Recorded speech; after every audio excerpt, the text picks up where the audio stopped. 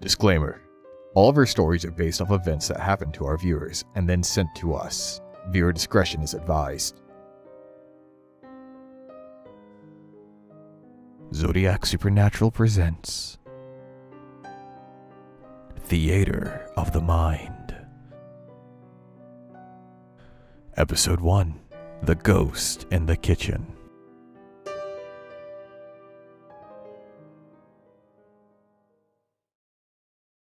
I still remember that night. It was cold. Unusually cold for June. I pulled a blanket up to my nose, still uncomfortable from sleeping on my mother's couch. I've been here for weeks now. The beam in the middle is slowly wearing through the cushions, pressing into my spine. The light over the stove in the kitchen has been creeping around that corner, placing itself perfectly over my eye. This house for sure doesn't want me to sleep. 3 a.m. Another night almost over. I haven't had trouble sleeping before. 8 hours usually was a guarantee. Not here, though. I clenched the covers. It's somehow colder now. Cold and quiet. I expected to hear the hum of the air conditioner. Strange how that isn't the noise I hear. Instead, it's just silence. It's even colder still. The air is stinging. Even in the dark, I can see my breath leave my body. Moisture illuminated by the same light intent on tricking my eyes into thinking it's daytime. But my bones know the night is far from over. I listen intently. No hum. Nothing, just silence. Cold silence.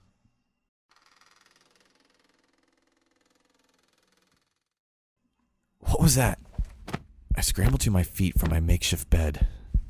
I know it seems irrational, but the silence I've been living with for hours has come to an abrupt end. No explanational cause. My mother is asleep upstairs, and my cousin Drew hasn't been home from work yet. I'm basically alone. My heart races with every step towards the kitchen. Something doesn't feel right. What the hell? How did this happen? It was strange. But I guess my mother left the cabinet open? I don't remember her coming downstairs. Mom? Is that you? Unwantingly, I stepped towards the open door amongst its closed brethren. A chill runs up my spine. Time feels slow as I reach out and close the door. Silence returns to the air. All seems back to normal. As I turn to walk back to my slumbering pit, I reach out to turn off the stove light that's been keeping my eyes from resting. Dragging my feet on the carpet, I can finally feel sleep wanting to settle in.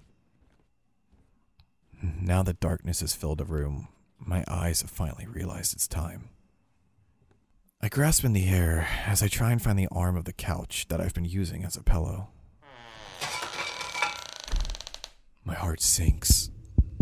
Instantly, I can tell the noise came from behind me. What makes it worse is I can see the darkness has disappeared. I turn to see the stove light creeping around that corner again. I slowly move towards the kitchen again. My heart races faster this time. This was louder than the first time, stronger. If it was Mom or Drew, I should have seen them when I was in the kitchen just moments ago.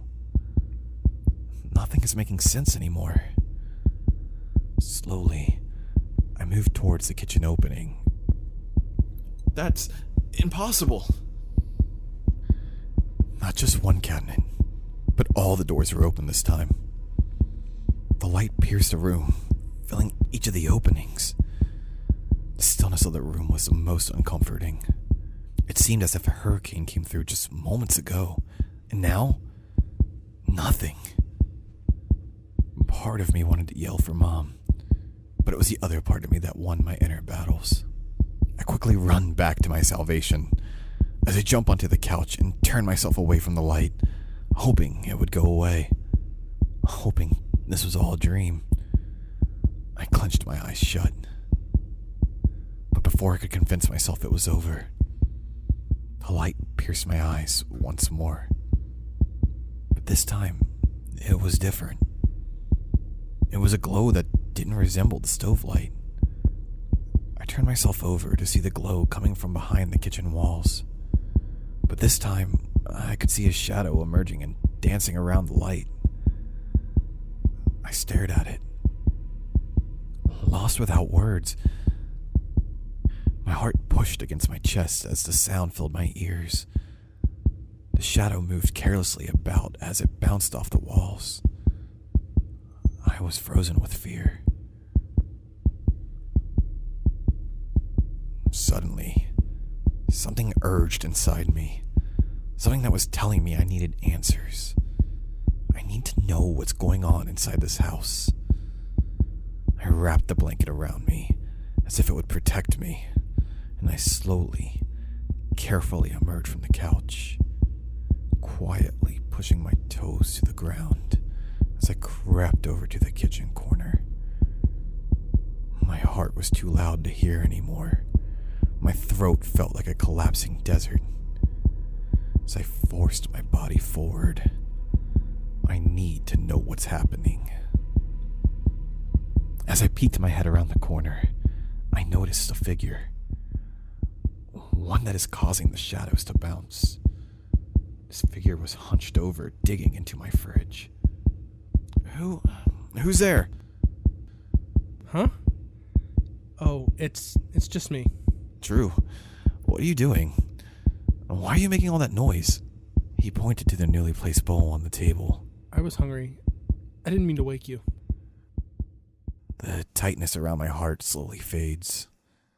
I realize this is all Drew's doing. Could you try and be a little less noisy? He didn't respond, just kept searching in the fridge.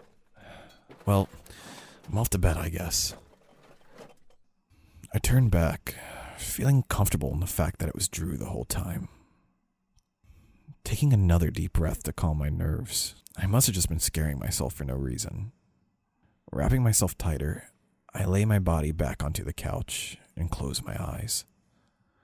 For the first time tonight, I finally feel like I can get some rest. I suppose it was from all the exhaustion of my adventure, but before I knew it, I was already dreaming. I opened my eyes to two things: the sunlight peering into the windows above me, and my mother talking loudly upstairs. My stomach grumbled and echoed onto the couch. Raising up, my bones cracked as I straightened my body from my cocoon state. The house still didn't feel right. The eerie chill stuck from earlier this morning, as if it was glued onto the walls of this room. I get up, and I start heading to the kitchen for a bowl of cereal. The cabinets were closed, stove light was off, and a bowl was placed on the table. Before I could step deeper into my prior nightmare, I hear my mom hysterically moving down the stairs. Evan! Evan, where are you? At the kitchen. Evan, I need to tell you something. I turn to see tear stains have covered her cheeks, and her eyes started to water up again. It's your cousin. He had a car crash. By the time the ambulance got to him, they said there was no way they could save him. He didn't make it. They said he died about 3 a.m. this morning.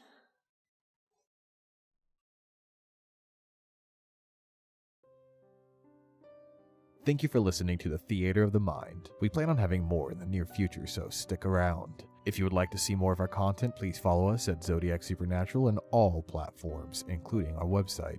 Special thanks to Deborah Dotson, my mother, as a guest voice actor today. The story was sent to us by an anonymous viewer, rewritten and read by Zodiac Supernatural. If you have any stories you'd like to share with us, please email us at zodiacsupernatural@gmail.com. Thank you, and we look forward to having you here again.